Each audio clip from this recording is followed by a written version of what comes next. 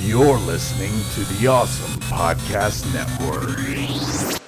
Hi, I'm Tom Bridgewater. I'm a singer, songwriter, writer, actor, musician, cinematographer, editor, daredevil, Formula One, race car driver, video game tester, wrestler, baked goods expert, and I have a master's in the art of the home skillet. And I'm Steven Yesentelli. I'm creator of the comic strip Not Quite So Super. And yeah, that's it. So, Steven, what are we going to talk about today? Today I thought we'd talk about some comic books and some video games, specifically Nintendo ones. Those are my favorite. Regular Nintendo? Probably the DS and stuff, because I like that kind of stuff. The little stuff I can play on the toilet. Anything I can sing a song about? Probably. I mean, you could also do some baked goods, maybe some Zelda-themed entertainment. Cookies. Cookies. No, Hyrule cookies. I love me some cookies. Oh, yeah. Hey guys, hey. Oh, it's our producer, Jesse Sedgley. Hey, yeah, What's up? the real guys are back, so I need y'all to take a hike. But we've only just arrived. I don't want to lose this job. I know, but the listeners just aren't listening anymore, and we got the real guys back, so, Well, fuck you guys! Welcome to Geekly Dose. I'm your producer, Jesse Sedgley, and now your host, Tim Bridgewater and Steven Nocentelli. Welcome everyone to a brand new episode of Geekly Dose. We are back after a several month hiatus. A lot of things have happened since the last episode, but more on that in a minute. First of all, my name is Tim Bridgewater. I'm an actor, I'm a screenwriter. You can find me on Facebook.com/TimBridgewater1 or 2. I think both of them are actually valid. And of course, I'm joined with my very missed and very cherished co-host, Mr. Steven Nocentelli. Yes, that's right. It's me, Steven Nocentelli. I'm the creator of the comic strip Real Super, which used to be able to be read online, but it'll be back. And in the meantime, I've actually been working on a novel and some short stories. And if you go to our Awesome Podcast Facebook page, you can read a review I did on Monster Hunter in absence of having a podcast. That's very true. So if you notice anything different so far, Jesse's not with us because, first of all, just a recap of our last episode, Steven moved across the country. So we used to be in the studio together recording this every week, but now Steven's in Seattle. I'm in the Baton Rouge area, Louisiana, and we're both talking right now through Google Plus, Google Hangouts or whatever.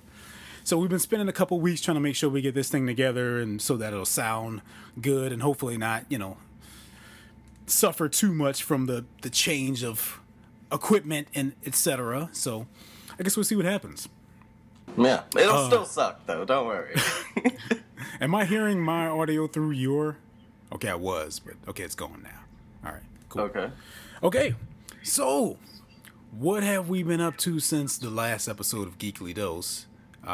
Steven, would you like to begin? How is your journey and your new life in Seattle Since the last episode, I've driven over 3,000 miles. Okay. Across the country through many, many states. I saw many, many spectacular sights. Obviously we did some sightseeing on the way. I mean, how often do you actually get to drive across the country? Right. So, we did typical things, saw the Grand Canyon, saw Painted Desert, we went through Las Vegas, we saw the Hoover Dam, drove past Los Angeles, saw the giant redwoods, drove through a snowstorm at one point, over the Rocky Mountains. It was quite the adventure, but needless to say, in other words, it sucked. All right, on to the next topic.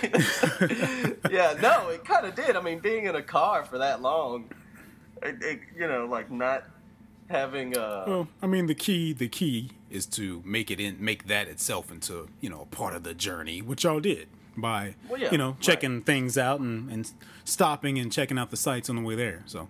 Yeah. Yeah, it was fun, and I'm glad we did, and I'm here now, so it's not like I can do anything about it. Right. So how is life itself in Seattle?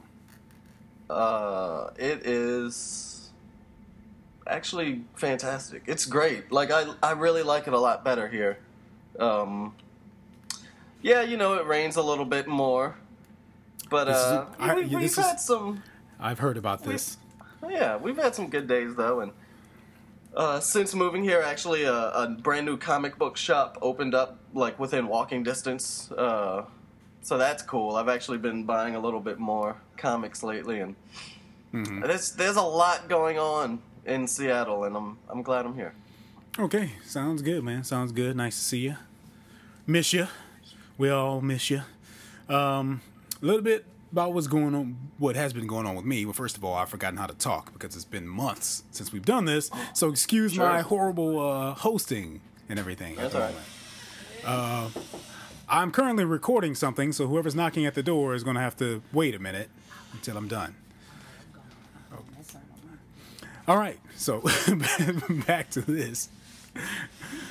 So what's been going on with me lately is the past couple months is, for one thing, I'm filming a documentary now. For anybody who's been wondering about what's been up, a pretty bold move on my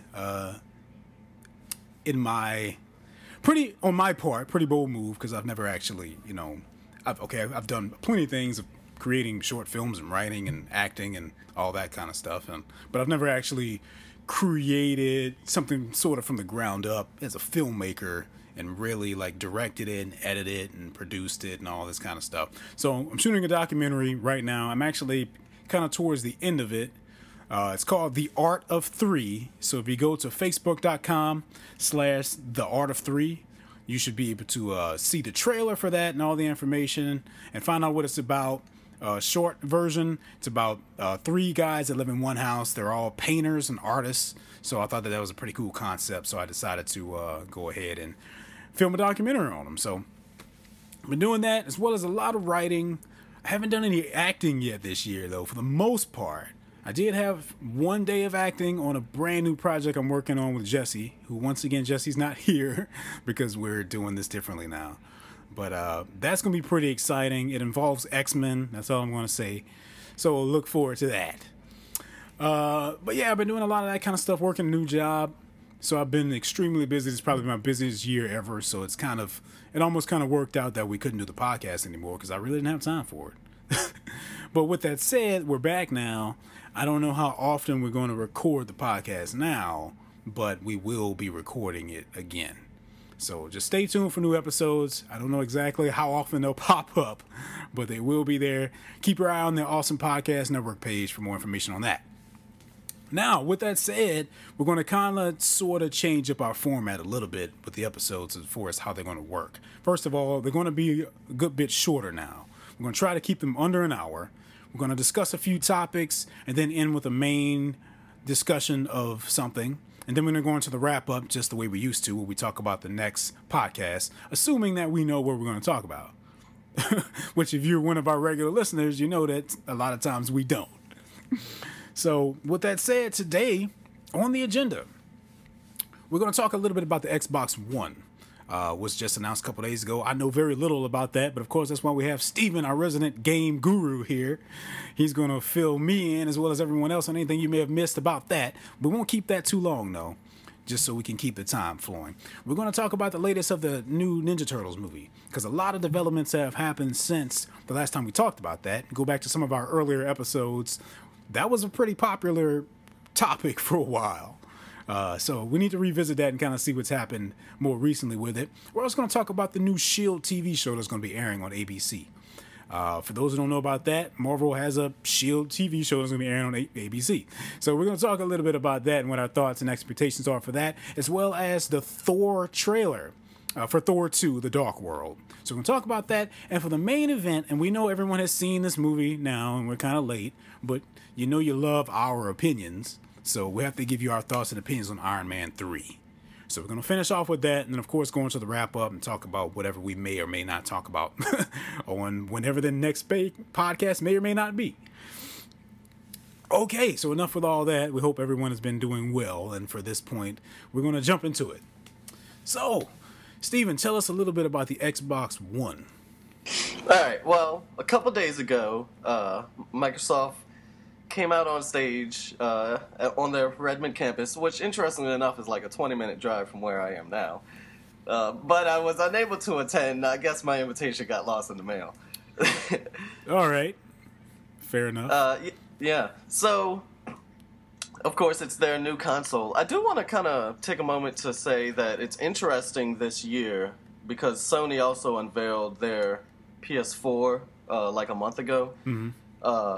That this close to E3, which is next month, just a couple weeks from now, both companies have pre-shown their consoles. Like, that's not what their big E3 thing is going to be.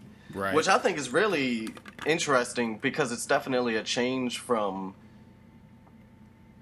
everything that they used to do with these, like, console reveals and E3, and, like, was typically what they would, use the show for, like, for these every 4 or 5 year things. So I think that is very interesting. And I know... Do you think it might have anything to do with, like, how with technology it's so easy, it's so hard to hide anything now? So maybe they're just kind of like, let's just get it out there and, not wait for it. I think that's part of it. I think part of it is as on Microsoft as a response to Sony, that Sony would do this. So, Microsoft, maybe they didn't want to wait because of that. And I also think that from a gamer standpoint, it's interesting because that means that at E3 they have to focus on the games and not on the system itself. Right. So maybe we'll get a lot more announcements and news in terms of actual games as opposed to just them using an hour and a half to show the system because they already did that. Okay. Well, then that can be a good thing, right? Just kind of Yeah. elaborate on the games and everything. Yeah, definitely. So yeah, they revealed the Xbox One. It is an Xbox. I mean, they didn't really show a lot in terms of what the system can do for games. Pretty much all they showed was how you can use it to watch TV and movies. Like, that is literally what they used it for. So they just kind of want to emphasize more so the entertainment console type of aspect of it. I think for the show that they had a couple days ago, the best way that I could sum it up is when they announced a new Halo project, it was a TV show. Like, that's the best way to sum up what they did. Like, that's a new Halo. Oh, it's a TV show. Like, everything they did, they sort of announced a new game, but it was just like a live-action trailer, Like, right. And then they spent 20 minutes on sports, which I don't even know why every year Microsoft has to spend, like, 20 to 30 minutes of their presentation talking about ESPN. I mean, I don't know what kind of deal they have with ESPN, but it always happens. But needless to say, that it looks cool. I mean, the things that they say you can do when it comes to switching between the game, the movie, the TV, the music, or whatever, like, yeah, that looks all interesting. But at the same time, all I think about is the 3 systems that I have currently, and all of their multimedia functions, and how I pretty much don't use any of them. So we'll see. We'll see if it actually leads to me using it for more than just watching Netflix. Because that's really all that of all those functions, I just watch Netflix on it, So we'll see. Obviously, a couple weeks from now, after E3, I'll have a lot more to say about it. But that's really all there is to say about it right now. Okay, fair enough. And I, once again, have never owned an Xbox, so I'm not particularly excited about it, and it's pretty safe to assume you're going to get this, right? And are you going to get it, like, on the night it launches or anything like that? Are you going to wait, or? I don't know, because traditionally I don't. I mean, other than the Nintendo systems, but that's because I just have to play, like, the new Legend of Zelda.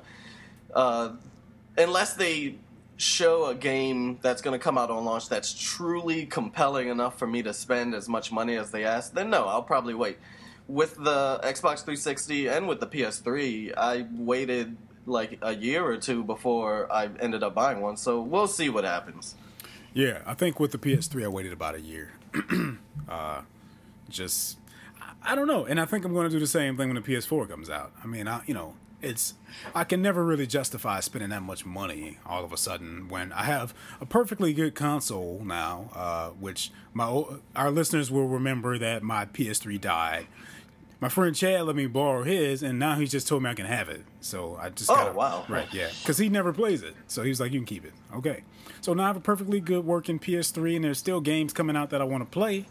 Well, you see, and that's kind of the issue. That's kind of the issue when it comes to like system launches, is the fact that, okay, so let's say hypothetically tomorrow the PS4 comes out, right?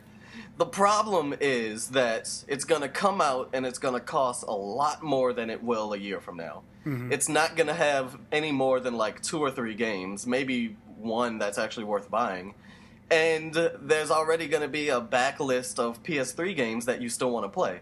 So it's really hard to justify for an average consumer going out and buying it immediately, unless there really is that like one like killer app, ultra compelling game that you just have to play, and there probably won't be for a couple months at least. That's just the way it is. Yeah, I mean, ever since they announced Watch Dogs on PS3, I was like, there's no reason for me to get a PS4. Because when they first brought that game up, everybody was thinking it was going to be, next generation stuff. But since it's going to be on PS3, there's plenty of stuff, man. There's plenty of stuff, so I'll be sticking with my PS3 for as long as I can. All right, well, enough about that. On to the next subject here. We're going to talk a little bit about the latest on the Ninja Turtles movie. I think the last time we talked about it, it may have been regarding the title or the fact that they were supposed to be aliens. Both of those things have changed now. Do you know about this? Yeah. Apparently, Michael Bay has come out and I guess retracted previous statements and said that they are not aliens, that they are mutants. I mean, I still don't know what that means because they say, yes, they're still going to be like the ooze and all, but I don't know. Maybe they won't be. It's really hard to say like right now. I know that they're filming, so obviously they have these things figured out. They have the script, but I mean they've actually casted the actors. They're already filming. You can find set photos of them in their motion cap gear with their motion cap shells on their backs and everything. I can't think of any of the actors now. I mean, if Jesse were here to pull that up, I'm sure he would have, and I don't feel like doing it. But, I mean, none of them are well-known actors or anything, which is, I mean, that's probably the best way to handle it because it's not like you're going to see their faces anyway. It's all going to be CGI motion capture types of things. And how do you feel about Megan Fox as April? Long-time listeners of Geekly Dose will know that I am the one who's just completely I'm so open-minded, like would she have been my first choice? No. But do I have a problem with her? No. And here's why. Has April O'Neil ever been enough of a strong enough, well-defined, complex, standout character to where someone like Megan Fox can't play her in a movie? And the answer to that is no. Well, yeah, but at the same time, she's a very important character because you have to realize that April O'Neil is the human. Like, I mean, as interesting as the Turtles are as characters, April is necessary for the audience to be able to truly connect to the movie because she is the human character. I mean, yeah, you can connect with the Turtles, but ultimately you can't truly, see things the way they would because they are mutant turtles. But April is the human. She is extremely necessary. Well, it's not, it's not a question of whether or not April is necessary. It's whether or not it matters that Megan Fox is portraying April. I don't want to downplay April O'Neil's importance because I wouldn't want to see a Turtles film without her in it. But in terms of who she's played by, I mean, I don't think it really matters. I don't think anybody's going to go into this film expecting, an Oscar-worthy performance from anyone. So why does it matter? Certainly not Megan Fox. And I mean, why does it matter that it's her? I mean, I'm sure, a lot of people would have liked to have seen some A-list starlet who's like, just a thespian, but those kinds of actresses don't take those kinds of roles either, do they? You know what I mean? Like, So it's kind of a trade-off, you know. It's like you may want this fantastic actress, but is she really going to want to be in a Ninja Turtles movie? You know, I mean, I don't know. And first of all, Megan Fox is eye candy. We all know that. Even if that's the only thing that she is, she knows that too. But the thing is that I like about her is that I don't think she's okay with being that. I don't think she wants to just be eye candy. You know, she's aware that everybody thinks that she's going to suck. She's not stupid. She knows that. So I think with that being said, she's going to try harder to actually not suck. You know, I think the fact that everyone is expecting her to be bad in it is going to motivate her and make her try harder to not be bad in it. And they had to have casted her for a reason. You know, I don't think it's going to be any. Transformers left a horrible taste in a lot of people's mouths in terms of Megan Fox and acting and Michael Bay and all that kind of stuff. But Michael Bay's not directing the movie, so I'm not worried about that. You know, he's producing it. I'm fine with that.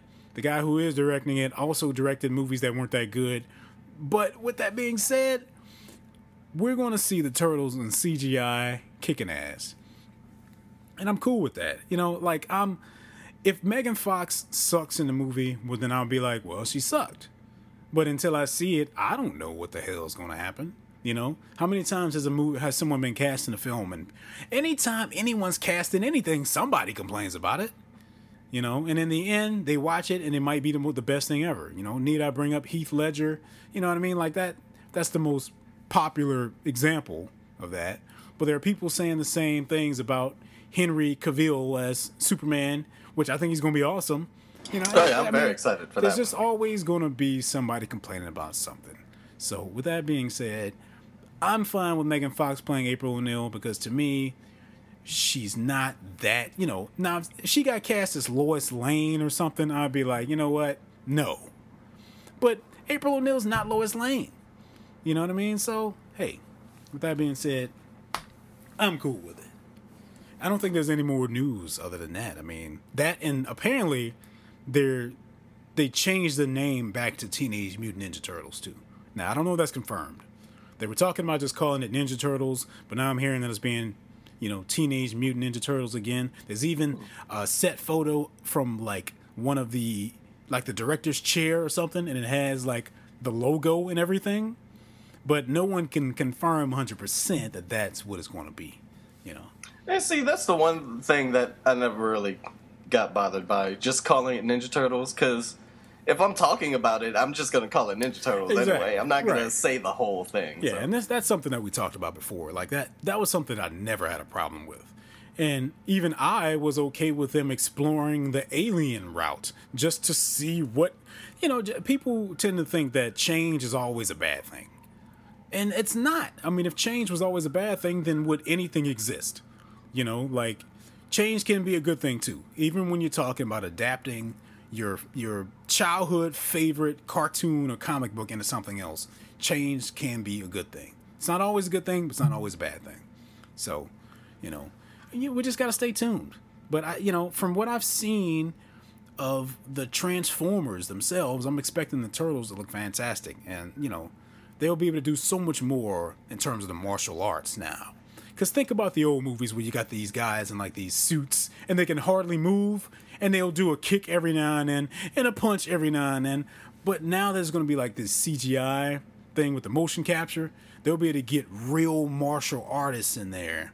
You know, not that the other actors weren't, but expect a lot more roundhouse kicks, flips, things that we didn't really get to see.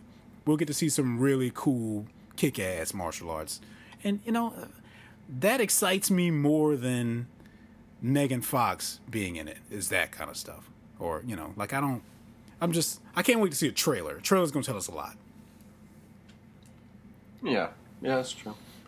All right, well, speaking of trailers, right, recently released is a trailer for a new TV show based around S.H.I.E.L.D. That's right. The organization that's featured in the Iron Man movies and the Avengers and everything, you know, Nick Fury, director of S.H.I.E.L.D. There's now a TV show that is about to air, I believe, beginning in the fall. Yes. Based around them. What do you think about that? Well, first of all, I'm very excited about the fact that it's a new Joss Whedon TV show. I mean, anybody that's kind of followed his career, which very much started on TV, obviously. He did Buffy and Angel, and he did Firefly and Dollhouse, and he's consistently done very, very good television shows. Granted, they also consistently get canceled. That is true. But you know what? That's not just because a show gets canceled. It doesn't really speak anything on the quality of the show itself. Of course not. Of course not. A lot of it has to do with obviously viewers, and a lot of it has to do with money. I mean, it's one of those things because I'm pretty sure it was like this with Dollhouse. Is if a show costs so much to make, it needs a certain amount of viewers for it to be financially worthwhile. And even if it has more viewers than other shows that are successful, that doesn't mean that it is successful because it's not enough for that one show. So yeah, granted, a lot of his shows get canceled, but they've all been very, very good. In fact, just recently I've been rewatching Buffy and Angel on Netflix because it's on there. In fact, I'm pretty sure all of his TV shows are available on Netflix for anybody interested in going back and looking at them. So yeah, that has me very excited. And another thing that has me very excited is the fact that it is S.H.I.E.L.D. and Marvel and TV, and every week we'll be able to get to see something new. And Coulson is alive. Yes, Let's not forget that. Coulson is back. Apparently they're not going to address how right off the bat, which I could understand. No. You want people, they may save that for the season finale. Yeah, I'm sure it's probably going to be one of those like long-term things where like maybe he doesn't even know. Maybe it's just a mystery, You never know, and we'll probably get like pieces of it every now and then. I mean, anybody that watched Dollhouse knows that Joss Whedon can put pieces of puzzles like incrementally through a television show to last throughout the season to really big payoffs. I mean, that show was all about the mystery and what is exactly going on. And so I'm sure they'll do something similar with Coulson being alive. And then, of course, there's the superhero, because they've gone on record to say that S.H.I.E.L.D. as a show is not going to be, every week there's a new superhero from the comics. Obviously that, as cool as that would be, that also would probably be very expensive, and obviously Marvel wants to save certain properties for movies because that's really where the money is. But I think it's going to be interesting to see who the hero character is, because anybody that saw the trailer knows that there is a superpowered person very prominently featured in the trailer for the show. Like someone jumps out of a window or something. Yeah, weird, he like catches a girl, and I don't know, somebody with, I'm guessing, super strength. I don't know what his powers are going to be, but I know they've gone on record. A lot of people were thinking that it might be Luke Cage, but they've gone on record as saying it's not. So I don't know. It might be someone that they make up for the TV show. I think what's most interesting is if they're going to go the route of making up superhero characters for the show, which would be very cool because it would expand the universe as a whole, or if they'll go like really deep into the comics and pull out characters that maybe you just never heard of because they're so small that they wouldn't be worth giving a movie to, but they could feature them on the show and it would be fine. I think honestly I'm kind of expecting a combination of both. I think creating their own characters would give them a lot more freedom, and they won't be tied down by the source material and worrying about what's canon in the universe and all that kind of stuff. So I think they will kind of create some characters, just like, they basically created everyone else on the S.H.I.E.L.D.'s team, right? Like none of those characters are in the comics or anything. They created Coulson for that matter, just for the movies. So I think we'll get like a cameo from Nick Fury. That'd be kind of stupid to not. He's the director, like we have to at least see him on a video screen or something. And I'm sure they'll throw Maria Hill on there, since I can't imagine she's that busy. She's not as busy as Sam Jackson, I think that the pilot, if we're gonna see anything really major like that the pilot is definitely gonna be something to look out for. I don't know if they're gonna do a 2-hour pilot, but I know that the pilot was actually written and directed by Joss Whedon. So, I'm very excited. I am very excited. My thoughts on it are very mixed. I feel like I want to be excited about it, But it reminds me, remember there was a point in time, like in the late 80s, the early 90s, where when a property came out and it was successful, they oversaturated the shit out of it. And then there was a cartoon, and there was a live action TV show, and then there was a movie, and then there was a radio version of it. And then, you know what I mean? Like, it was just everywhere. And I'm a little bit cautious about them oversaturating the Marvel properties and S.H.I.E.L.D. There's something special about having to wait 6-7 months, a year to see these things again, you know? And now with this TV show, we won't have to wait as long, you know, because if it's coming on in the fall and Thor is coming out in the fall or in the winter, we're not getting that space in between where we really have to wait. I mean, not that S.H.I.E.L.D. is going to be featured prominently in Thor. I'm sure it won't be. Captain America, on the other hand, we got next year. But I don't know. It kind of rubs me the wrong way because I'm like, you know, Disney, don't go the whole cash cow route and start spitting out all this stuff just because you can, you know? Okay, see, I think this is very interesting to watch what's going to happen with Disney and Marvel and all of these movies and shows, because I think it's going to set a precedent that people don't even immediately realize in terms of what they're also going to do now that they own the rights to Star Wars. Right. They've already gone on record saying that they want a new main movie every other year, episodes 7, 8, and 9. And they've also gone on record saying that they want to start doing movies in the universe that's not those main, trilogy movies. So they probably want a new Star Wars movie every year. And I wouldn't be surprised if they also, because they already announced a new cartoon, which the name of it is escaping me for some reason, even though I just read about it. Rebels or something? Yeah, something like that. Star Wars Rebels. Okay. They've already announced the new cartoon. I'm sure they have another one in the works. Clone Wars wasn't even canceled. And I wouldn't be surprised if eventually they announce a live-action TV show, too. I mean, this is Disney, and I think looking at what they're doing with Marvel, you can kind of get a glimpse of what they're going to end up doing with Star Wars. I don't know. I mean, it's something to be excited about, but at the same time, it's something to also be a little bit scared of, because I'm trying to think about like a Star Wars movie coming out like every year. I mean, that's a lot. Now, I mean, if they're good, then fantastic, but like I said, oversaturation is something you kind of have to worry about too. Like, we don't need too much. Like I said, there's something to be said. There's something special about having to wait for something. And that's kind of a problem I have with a lot of Netflix stuff, because now they're putting like the entire seasons of, like, when Arrested Development comes back, it's just the entire season. I mean, yeah. I might sit there, take 2 days and watch every episode. I don't have to wait.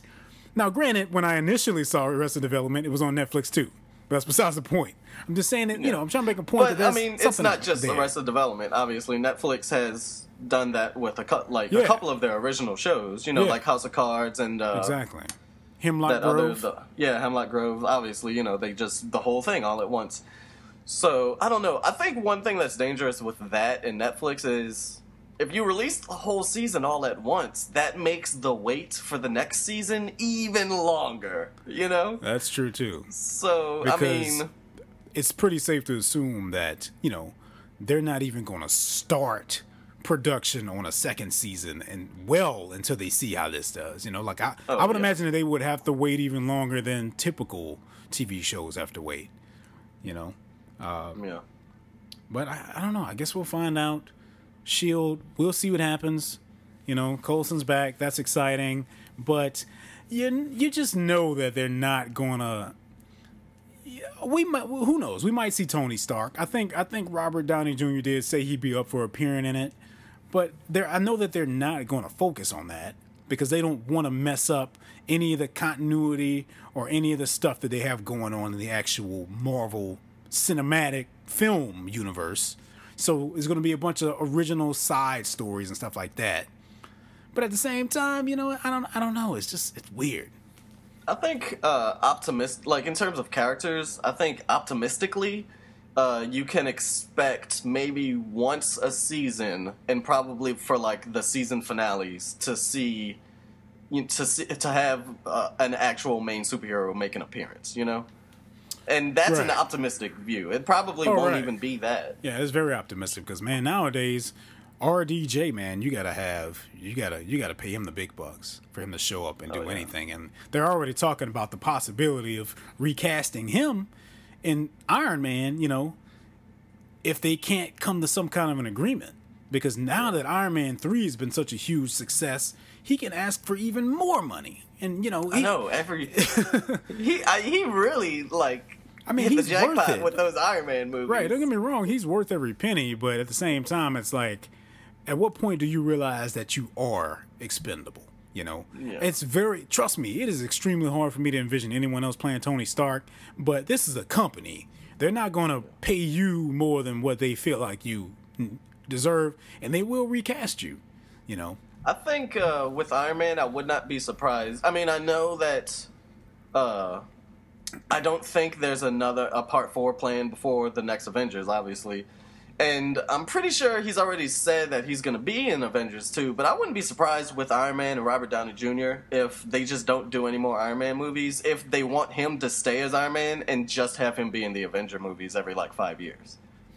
I mean, honestly, that would be a smart route to go, because at some point he will be kind of old to, you know, he might just want to retire and chill and all that kind of stuff. But he can just, like you said, he can show up in the Avengers, he can show up in Captain America's movie, something like that. And this kind of ties into the review, but I'll wait until we get to that to make my next point. But since we're on that subject, talking about Marvel and the Avengers, etc., we have to talk a little bit about the trailer for Thor: The Dark World, right? I have to say this. That trailer excited the shit out of me. I was not, I don't know. I was not, I'm looking forward to seeing that more than anything else this year, I think. Really? And Man of Steel was a very close second, but it's just something about that. I think Man of Steel is at the top of my list right now. I mean... What? Okay, yeah, you're right. But okay, no, I'll switch that. Yeah. The trailers for Man of Steel have been so amazing. I can't wait to see what the actual movie's going to do. Yeah, Thor would be number 2. But so in this trailer, obviously, and we talked about this on prior episodes, I was kind of thinking that Earth was not going to be attacked in this movie, just because, well, that happens in every movie. I mean, it happened in, Iron Man 3. It happened in the Avengers. And now it happened in Thor Part 1. Looks like it's going to happen again to some extent, but at the same time, it also looks like a lot of it is going to take place in Asgard and etc. And I'm pretty excited about it, because now we have a new director. Most of it takes place in Asgard. I think it will. Because, I mean, if you're looking at the trailer, you see a lot of landscape shots and everything. And honestly, the new director is just giving a whole different approach to this thing. I'm assuming that was Asgard. Okay, like some of those shots in there, I don't know for sure. But if it is, it's a very different tone from the prior movie, where Asgard it had that medieval type of, architecture and everything, but at the same time, it was clearly in another dimension, the way it looked. And some of these shots look like it's more in 18th century Europe or something. And I think that's cool. I think one thing that I'm very excited about is Thor himself, because we're coming from his first movie where for the majority of the movie he didn't have any powers. Mm-hmm. And then in Avengers, he was really only on the screen for 10 minutes, doing stuff. So this is really the first time we're getting a whole movie where Thor has all of his powers, We're assuming anyway. Assuming that he's not going to lose. I don't think they would have him lose it for some reason, just because that's too typical, and it already happened in the first one. But you don't have to do that with every superhero at some point, though. I know, but I'm so excited, because that means that the threats in the movie, the things that he has to fight, or have to truly be, large and threatening, because he's a god. And so I'm very excited about the fact that Thor is going to have his powers for this movie, and he's going to be able to fly around and hit things. Right, and going back to the whole thing about the threat being large, I mean, so large, in fact, that he's going to enlist the help of Loki, which I think is going to make for a very interesting twist. You know, they've been talking about for a long time that Loki's going to possibly redeem himself in this movie from his actions in the Avengers. Not that he's going to be a good guy, but he'll at least, you know, team up with Thor because there's this greater evil, right? They do that storyline all the time. Well, and you have to look at Loki's character in the comics. I mean, yeah, you know, he's the villain, I guess, but at the same time, you know, he's more the trickster than he is like the evil mastermind. And in the comics, it's not, and in general Norse mythology, it's not that, you know, he's ever like just, oh, we defeated Loki and he's gone forever. I mean, you know, he hangs out. That's just what happens. And so I think it would be interesting if we kind of get like some, I mean, you know, they're brothers, so if we get like banter between Thor and Loki and, you know, those two characters playing off of each other without having to fight each other, I think would be very interesting. I do, but I don't want the banter to get too brotherly, you know. I mean, there's still some animosity there. I want to see that. Judging by this trailer, it looks like it's going to be a pretty serious film, but you just don't know. I mean, these trailers now are so misleading, and that also kind of ties into the Iron Man 3 discussion, but more on that in a minute. Yeah, so, you know, we got Jane Foster in Asgard with him. Something's going to happen to her. I hope she doesn't die.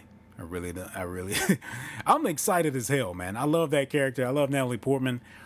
Most people think she's expendable.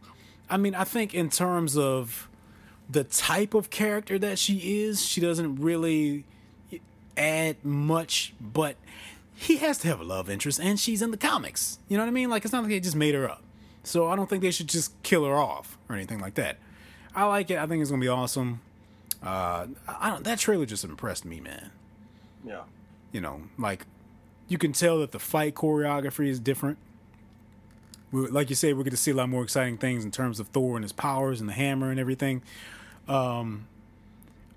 This also kind of ties into Iron Man 3, but, you know, there's a huge absence of S.H.I.E.L.D. in Iron Man 3, and there's some speculation that we're going to find out why when Captain America comes out and Thor, because they're talking about maybe all of these events are happening at the same time for all these movies, and that's why S.H.I.E.L.D. isn't present in Iron Man 3. That also could just be a cop-out. You know, they could just be saying that shit because people were pissed off about it. Mm-hmm. But, yeah, I mean, there's not much to say about that, except, you know, I'm very much looking forward to seeing it. Yeah. You know, so it'll be hopefully better than the first, which I enjoyed. But, you know, on multiple viewings, it doesn't quite hold up as well. But, I mean, that's the same for the Avengers, too, honestly. So, I don't know. The only one of the Marvel movies that I can watch again now and still be just as excited about it is Iron Man Part 1. The other ones is kind of like, well, on the second, third, fourth viewing, they kind of start to lose their luster a little bit. Okay. Now, with that said, keeping with the Marvel theme, let's shift over into the main event, which is going to be a review of Iron Man 3. This is definitely going to be a spoiler-filled discussion. I'm sorry, okay? The movie's been out for like 3 weeks. You've seen it already. So, expect huge and major spoilers here for Iron Man 3, as well as any of the other Marvel cinematic films. So if you haven't seen any of them, you don't want to listen to this, because we're probably going to have to reference some of that stuff. All right. So with that being said, I think the way we're going to do this is I'm just going to give a brief review, overall review of my opinions on it, and you can do the same, and then we can discuss. Iron Man 3, from the very beginning, I have to say that I was not very excited about it. I don't know what it is, you know, like, it's not that the trailers weren't impressive, because they were. And I just don't know what it is. I don't know if I'm getting burnout. You know, we're talking about Disney oversaturating things, and RDJ could be getting to that point. I mean, I love him, but I just don't. We can only take so much of him. You know, I look at it this way. If I knew Tony Stark in real life, I would be like, okay, this is too much. This guy is like too much. You know what I mean? Because that's how he is. he's that guy that people are kind of like, oh, it's Tony Stark. All right, what's he going to get into today? You know, he's kind of in your face. And I feel like that's how the movies are now. You know, like I feel like they're becoming the persona of Tony Stark and being over the top and in your face and kind of nonstop. And maybe because of that, I wasn't as excited about Iron Man 3. And with that being said, I didn't see it at midnight, which is just kind of unheard of for me.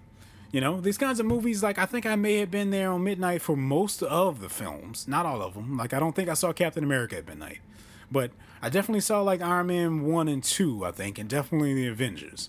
So for Iron Man 3, you know, I think I just went to see it at a regular 2D showing, you know, like in the middle of the day. That's how I felt about it. I was like, I definitely want to see it, but I'm not going to pay IMAX 3D prices and all this shit like I normally would have done. With that being said, I'm glad I didn't, because overall I have to say I did not like the film. I didn't hate it, but, you know, it just, there's a lot of flaws in there, and we'll get into more of those in a minute, but just overall my thoughts were that I was pretty... First of all, immediately after watching it, I didn't know what to think about it. Like, I had to take like a day or two. People were asking me my thoughts about it, and I was like, you know what? I think I'm gonna have to go home and sleep on this. Like, I'm not even sure what my opinion is on the film yet. But once it finally settled in, I decided that overall I wasn't too crazy about it. And if you've seen it, you probably know why. I mean, there's a lot of reasons. First of all, from the very beginning, the whole directorial style of it is different, which is to be understood considering it's a different director. Okay, it's not Jon Favreau, of course. This time around we had Shane Black. With that being said, it's kind of structured like a lot of Shane Black's movies. I guess it should be, but the editing is weird. All of a sudden we have voiceovers. We didn't have voiceovers at all in Iron Man 1 and 2. So immediately when that started, I was like, this is just a weird experience, you know. So, I mean, the best way to sum up that film experience for me is that it was weird. So, what'd you think overall? All right. It's interesting. When it comes to superhero movies, there's generally two things that happen when I see them, which is I either sit through the movie and I enjoy it in the moment, but then afterwards, like the more I think about it, the less I like it. Or I sit through the movie and I kind of enjoy it through the moment, but the more I think about it, the more I really like it. Like it's one of those two. There's never been a superhero movie where after watching it, I can go like a year and just still feel the same way about it. You know, like Right.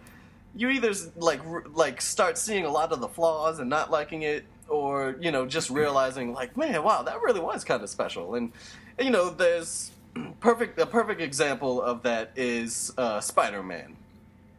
The new Spider-Man movie, when it came out, I really enjoyed it when I was sitting through the movie, but the more I think about that movie, the less I like it. You know, like, I don't know. But then at the same time, you've got a movie like, and this is really, really, forgive me for this example, but Daredevil. The more I think about that movie, the more I like that movie. And I don't know. Yeah, it's that's definitely the probably opposite for just me. me. Yeah, it's just me. But with Iron Man, even today, like I think back on it, and I'm kind of neutral on it. You know, like as I was sitting through the movie, I didn't hate it, but I didn't love it. And right now, I don't hate the movie, but I didn't really love it either. And I don't know. I think that obviously the stylistic changes, maybe that has something to do with it, but I don't think that that's it. Because it's to be expected. I mean, when it comes to movie property that every other year you're getting something new in it, and then you have his jump to the Avengers, and then this, like, you can't expect every movie to feel the same. Right. And I think it was very interesting that with this movie more than any other one, that it was kind of a revenge film. You know, it was kind of, I was half expecting Liam Neeson to start giving a monologue about, you know, being very good at what he does and finding you and killing you, because that's what it was. It was the movie really took a weird turn there's a scene in the movie where, you know, stuff happens, people are attacked, and Tony Stark is walking to his car, and people are asking him, like, oh, what's going on, what's gonna happen? And he pretty much turns to the camera and says, I'm gonna find the Mandarin, and I'm gonna murder him. And that was a very un-superhero-y type of thing to do. True. And for the rest of the movie, we have Tony Stark on, like, a revenge kick. Like, he honestly wants to find him and kill him. And Right. I was very surprised by that. And the more I think about the movie, the more I think, like, who killed more people in this movie? The Mandarin or Iron Man? I mean, think about it. He was killing people left and right. I mean, he had a gun at one point, and he was shooting people. I mean, they were extremist people, though, right? Not. I mean, yeah. At the end, I obviously, mean, they couldn't really die, but then they could have. But then they kind of can die, so that's another problem in itself. Because he blew one guy's chest open, and there was a huge massacre at the end where his suits were just killing everybody. But other than that, no, they weren't all extremist people, because when he broke into the Mandarin's mansion and was killing all of his bodyguards, they weren't extremist people. I thought he was just kind of knocking them out, you know. Until he got his glove and the machine gun and he started shooting them. Is it confirmed that they were dead? I mean, maybe they're just injured now. Maybe they're in critical condition. Right. I'll give them the benefit of the doubt. Like at the end of Terminator 2, where he just from the top of the building with his giant Gatling gun shooting at the police cars, he's just hitting people in the kneecaps. It's true, he was. It was like, well, yeah, but I don't know. I feel weird thinking about that movie because, I don't know, it just didn't feel like it should have, I don't know, like, to me, it's just weird. It didn't feel like Iron Man 1 and 2, which, once again, different director, so I get that, but I really like the feel of those movies. Now, Iron Man 2 has some serious story problems, but still, the feel of it was what I liked. And speaking of that, I was mentioning this earlier, the trailer for Iron Man 3 was so misleading. I mean, it just made it seem like it was just going to be the darkest film ever. And then we get Tony Stark with his banter with the little kid, and which I hated. And most people that I've heard talk about this, they loved it. They love every scene with the kid, and I'm like, why you even go on this route? Because to me, it just wasn't funny. You know, I don't know. I mean, I didn't want that much humor being thrown at me. Like it kind of felt forced at some points. Right, because it's like, I'm a fan of movies that have humor in them, but don't turn a serious situation into like a joke, you know. I mean, his house was destroyed. The woman that he loved was damn near killed. There's some serious stuff going on. You know, and meanwhile, you're goofing off with this little kid who just, of course, just happens to be all alone for some reason. Yeah. You know, I mean, all the time. Right. Like, no one ever goes into that. Like, his parents never come home and see the Iron Man suit lying around. Right. And it just seemed really convenient. Like, he would just happen to stumble upon this shed that had all of these gadgets in them, and you know, I don't know, it just sounded like a really terrible plot device. You know, like someone said, you know what would be cool if Tony Stark had some banter with a kid. Let's see what that would be like. We can kind of figure it out. One thing that I didn't really understand about the plot of the movie is the fact that, okay, so, you know, his house is destroyed. Obviously his suits, like, underground weren't, because they come in at the end. But, you know, his house is destroyed, and, you know, he finds himself in the middle of nowhere. First of all, the fact that his suit pieces can fly halfway across the country to get to him down in, like, Florida or wherever he was for at the Mandarin's mansion in, like, a couple minutes. Like, that's kind of unrealistic. Like, you would think, like, I mean, not even our fastest airships and jets that the military has can fly across the country in like 3 minutes. Like, that just doesn't happen. But then the fact that we get Iron Man and, you know, he's struggling to get his suit together, and then he finally gets it together, and it's kind of like, you know, half powered, and But at the end of the movie, we find out, oh, he could have just called all of those other suits that were fully powered in the mansion at any point. Like, why were you struggling with this one prototype outfit that you said was a prototype that pretty much didn't have any weapons on it? Mm-hmm. Why were you struggling to get this to work when you could have just called on any of your other suits, and apparently they could have flown across the country in 10 seconds and gotten to you? I don't know, could he have called them whenever he wanted to? Or was there, he was he was without the proper communication for a while. Like, he needed Jarvis. So the suit was out of commission, so he couldn't communicate with Jarvis. So once he got everything up and running again, then he could have just gotten his stuff. Yeah, see, that's another thing, is my memory's kind of phasing on a lot of, kind of hazy on some things, and I wanted to see it again initially, but then I just decided, no, I'll just wait, because it'll be on DVD soon, because they like money. So, but yeah, it was things like that just didn't make any sense. And then, of course, we can't ignore the huge, massive purple, green, orange, pink elephant in the room. The fact that the Mandarin that we thought we were going to get was not at all what we got. At all. So then there's that. Not at all. I don't know. I felt like two of the characters in the movie were handled very poorly. Obviously, the Mandarin was one of them. But first, I want to talk about Don Cheadle and his Iron Patriot War Machine thing. Basically, we get Don Cheadle finally. War Machine can be featured in like the whole movie. He's got his suit from the beginning. It's painted however you want to paint it, but it's him. But he never uses it. He never fights anybody as War Machine. Right. Like, he just breaks up like a terrorist cell. Or you get whatever. 2 scenes of him busting into the wrong building. And then his suit gets stolen.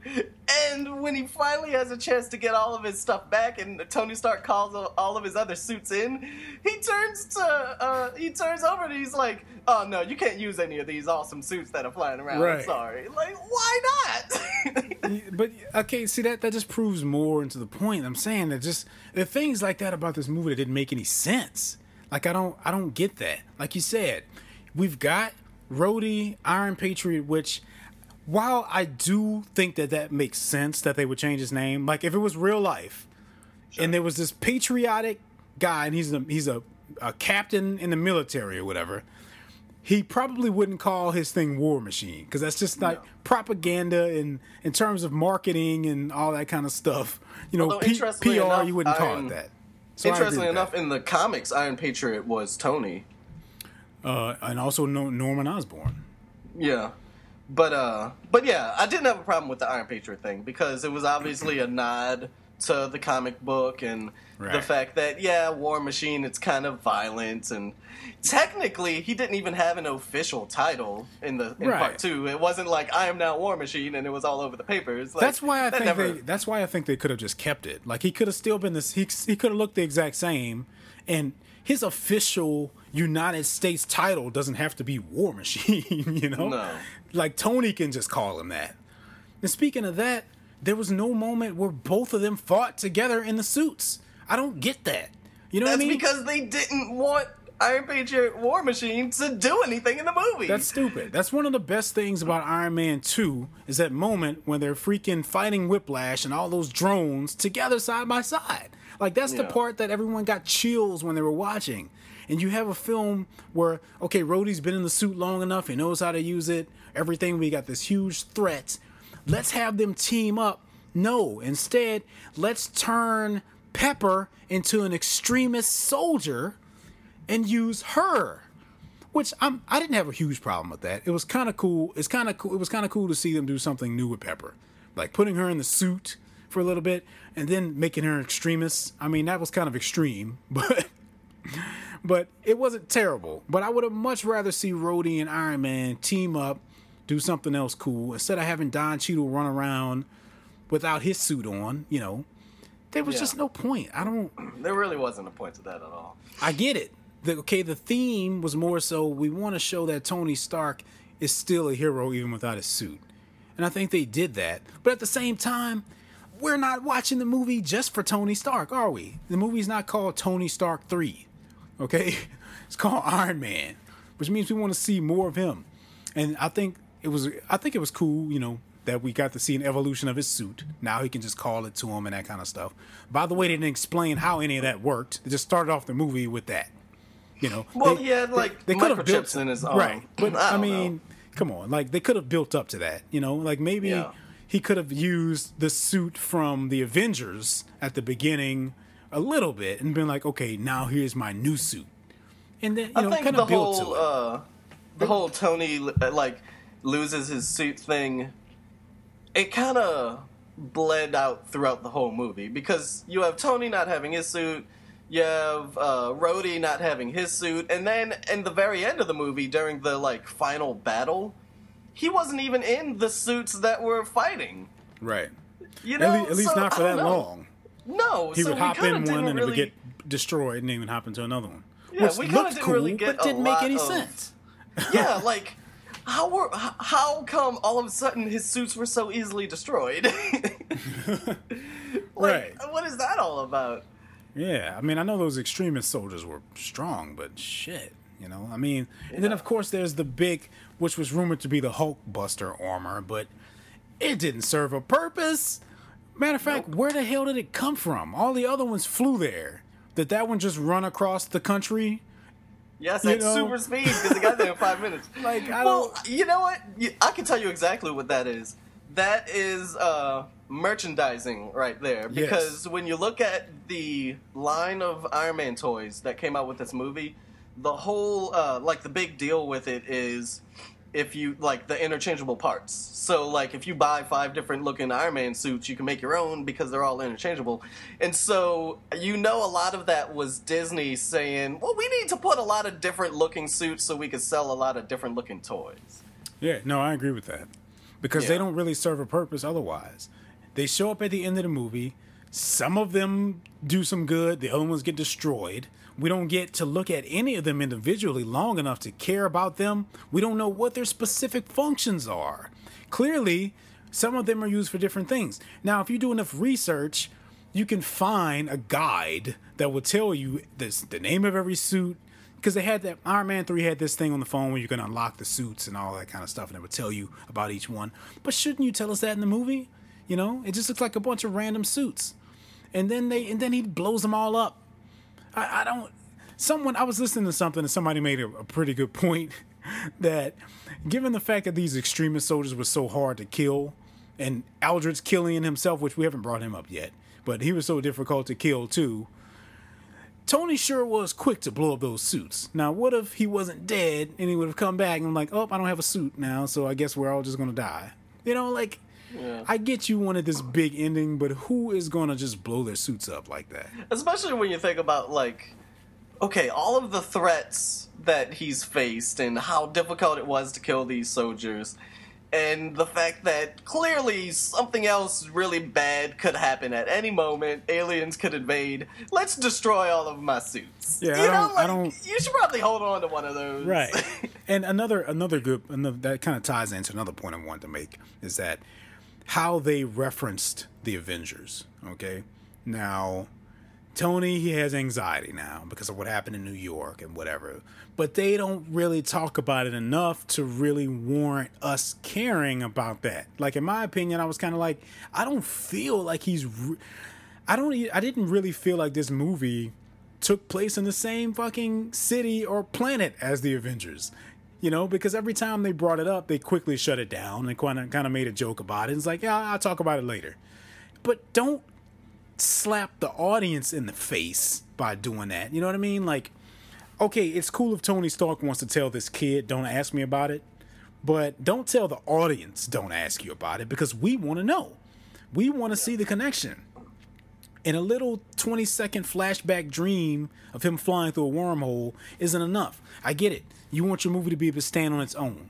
You want Iron Man 3 to have its own story, and they did that. But at the same time, you can't expect us to buy into this continuous shared universe if you're not going to reference things, and that ties back into what I was talking about earlier with S.H.I.E.L.D. not being in the movie at all. And this is a pretty huge threat. You know what I mean? Like, they're saying that we're going to find out where S.H.I.E.L.D. was later on, but don't rely on that, you know? That's like saying, well, we know you're going to go see the next movie, so we'll just wait till then to tell you. What I don't understand about the, and this kind of goes into the absence of S.H.I.E.L.D. in the movie. Okay, so Tony Stark makes a very public threat to the Mandarin. And everybody, like the press, everybody's like flying around watching the mansion because at any moment it could get attacked, and Tony's like at the ready. And, you know, obviously it happens. The helicopters come and blow up his mansion. Are you telling me that no one in the military was like, we should probably be watching this mansion too? Thank you.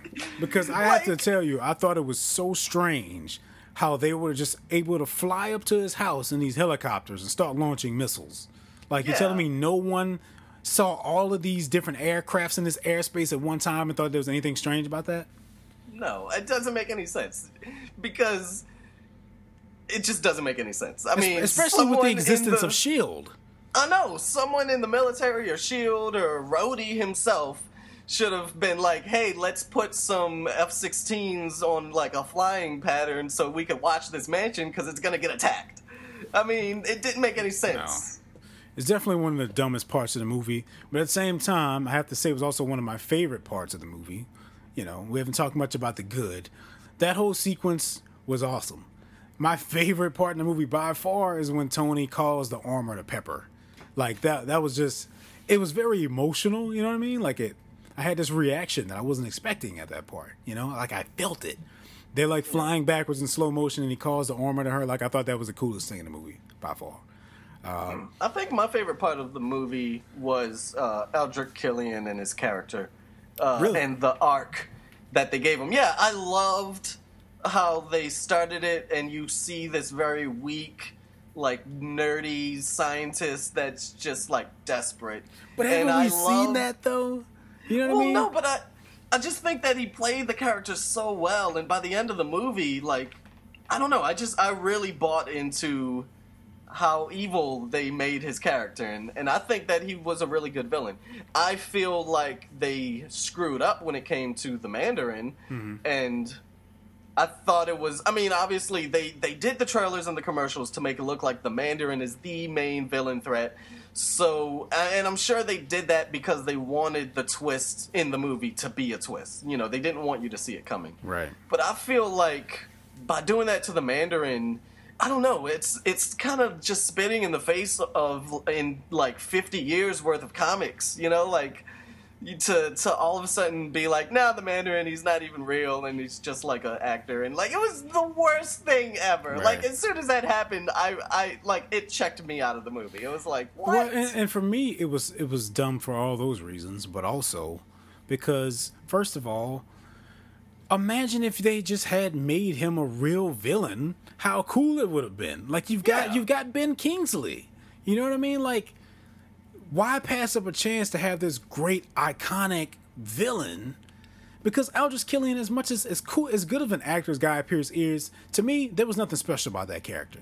Because you were saying how you liked the fact that he was all nerdy in the beginning, but I've seen that so many times. I mean, wasn't that like Edward Nygma in freaking Batman and Forever? That was like the leader or whoever. Who was the villain in Green Lantern? Yeah. What's his name? Wasn't the leader, was it? No, that's a Hulk villain. Right. Who he has. Wow, I'm way off. Please send your hate mail to geeklydose@gmail.com.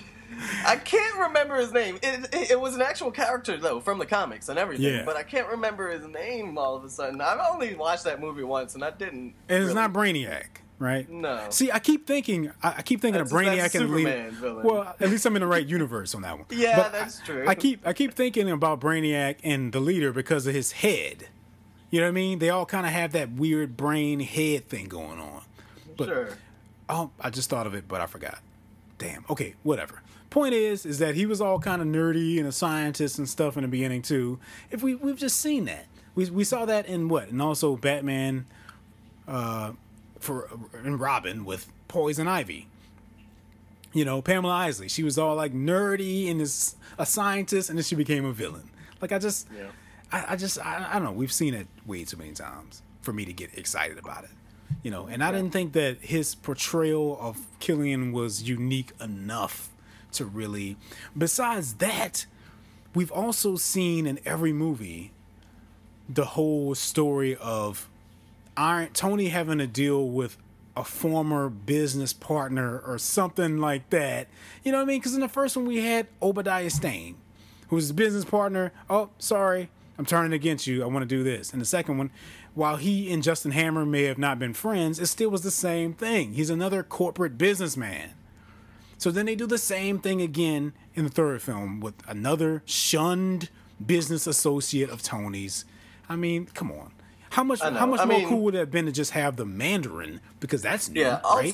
Ultimately, I feel like it should have just been the Mandarin. Like, they really should have taken the time and effort to write a story involving the Mandarin that would have made sense and it would have been really good. I mean, and they could have. They could have, even like up to halfway through the movie, they could have still had it be the Mandarin. It's just, I don't know, they just decided not to. It would have been a really good opportunity to introduce the whole mystical and magic aspect of the Marvel Universe. So that way when they get to Doctor Strange or something like that, we've already kind of seen that stuff. You know what I mean? They haven't really gone that route with it. But instead, I mean, I guess you can consider the extremist magic, but that's science. They could have even made the Mandarin, they could have gave him a scientific angle, you know. Some people were suggesting that his 10 rings could have been technological rings. You know what I mean? Like sort of based on some of Iron Man's abilities or his technology or something. There just were so many options, and I just can't believe they really went with that. I mean, I don't know what else to say about it. I think we're going a little bit over time. Okay. But with that said, it's right now I can't decide if my least favorite out of the three is Iron Man 2 or 3. Mm. You know, I almost feel like I enjoy Iron Man 2 a little bit more than this one. But I really do feel like I need to watch Iron Man 3 again. Not in the theater, but, you know, when it comes out on DVD, and sit down and just kind of absorb it and see what I get from it. Because it just kind of left a bad taste in my mouth. And we talked about this many times before. I always talk about the curse of the third film in a trilogy or whatever. They always trail off. And I don't know why that is, you know. But it happened once again with the Iron Man franchise, if you ask me. You know, it's always that third movie that's kind of like. So with that said, we have to talk very quickly about what happened after the credits, which was basically nothing. So, right. You know, him having a conversation with Bruce Banner. I mean, okay, that's cool and all. But does that have anything to do? Does it tell us anything about future films? Does it foreshadow anything? I think what it was they made the movie and they were like, oh, we have to do something to tie it in. You know, like, they just kind of did whatever they could. You know, they clearly, because, like, you wanted, like, oh, you know, we had, like, a Thanos tease at the end of Avengers. So you would think that all of the teases at the end of these movies would build up on that, you know? But I don't know. I don't know why they did what they did, but they did. They could have done so much more with that. I mean, it almost seems like Iron Man 3 was written before the Avengers came out. And then after the Avengers came out, they said, we have to go back and add something in there that kind of references it a little bit. Don't get me wrong, I wanted it to have its own individual story, because then we would have gotten Iron Man 2 again. Because the problem with Iron Man 2 is that they were too focused on setting up the Avengers. You know, like with Nick Fury and all that kind of stuff. So I didn't want to repeat that, but at the same time, you got to give us more than that. You've set these expectations for us now. We're expecting something big at the end of the credits. Okay, you showed us Bruce Banner, that's cool, because it showed us that they still exist in the same time period or whatever, you know. But come on, that was the least satisfying button that I've gotten at the end of one of these films so far. And it makes me a little bit worried about what they're going to do with future films, you know. Is Thor going to lead to something else? At some point, they have to reference Guardians in the Galaxy. And if they don't do that in Thor, then when the fuck will they do it? You know? So I don't know. But with that being said, I think it's time for us to go into the wrap up. All right. So once again, thank you guys for checking us out. Geekly Dose, we're back. I don't know how frequently we're going to come up with new episodes, but just let us know your thoughts. As always, feel free to email us at geeklydose@gmail.com. You can like us on Facebook, facebook.com/Awesome Podcast Network. There's also another podcast on that network, which we haven't talked about because we haven't been around, but 80s Revisited. Take a blast to the past with 80s Revisited, where they talk about 80s films, movies, music, everything. Those guys have actually surpassed us in episodes now, but the Big Daddy is back. The original lead podcast has returned, so look out, Trey and Daniel. We're coming well, I don't know, whatever. But yes, please, you can check us all out on iTunes, Stitcher.com. I don't know exactly what we're talking about next time. For all I know, our next podcast might be after Man of Steel comes out. I don't know.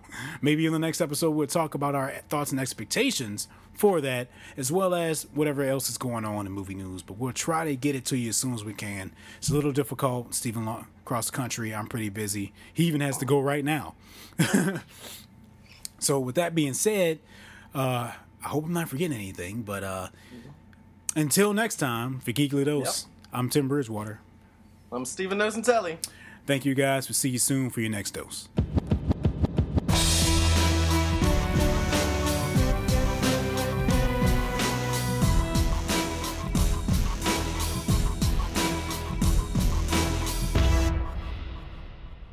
Find this show and more at the Awesome Podcast Network's Facebook at facebook.com/Awesome Podcast Network. And follow us on Twitter at Awesome Podcasts.